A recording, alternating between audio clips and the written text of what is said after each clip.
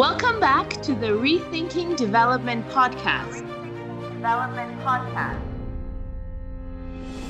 To rethink the way we're doing things, because just doing more is not going to solve the problem.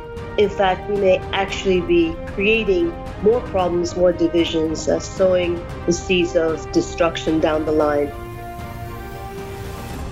That's the hard truth that you have to face within the development research, that there's no perfect solution to your problem. Also to listen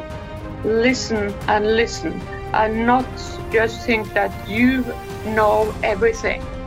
There are many nuances and many layers to any issue. But what I would say come out from some of the work that I'm doing now, and also some of the work that others are doing, for example, is looking at how, as we do our work, how do we cater for and avoid further harm?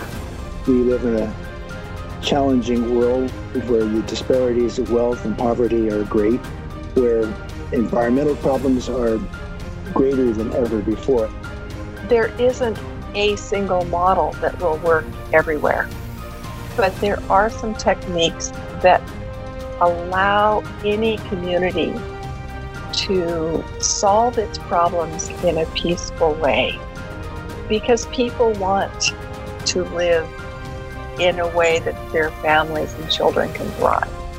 And when we recognize that, and we don't worry about the surface trappings, but we really get down and let the community find their own solutions, that's what will work, and that is what will be sustainable. A lot of the development funds come with a lot of strings attached, as you might say, and those strings often tie your hands in terms of being able to respond to the real needs within those different sectors, right?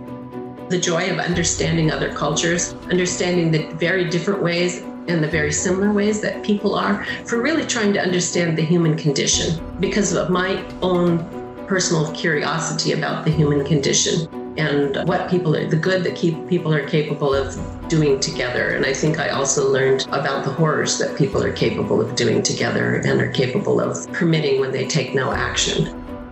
Feminism is born wherever there is patriarchy. You know, some feminist has said that perhaps the first feminist was born the day patriarchy was created. And I agree.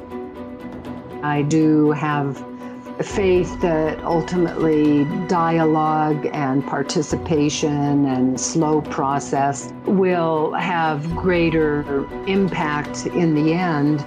But technology, when used well, can help boost that. I think that all of us development workers need to put much more efforts in learning more about the context that we are working in. We are so busy writing our reports, we are so busy developing new projects, interacting and talking with our partners, that it seems that we don't have time to read more about the country that we are living in.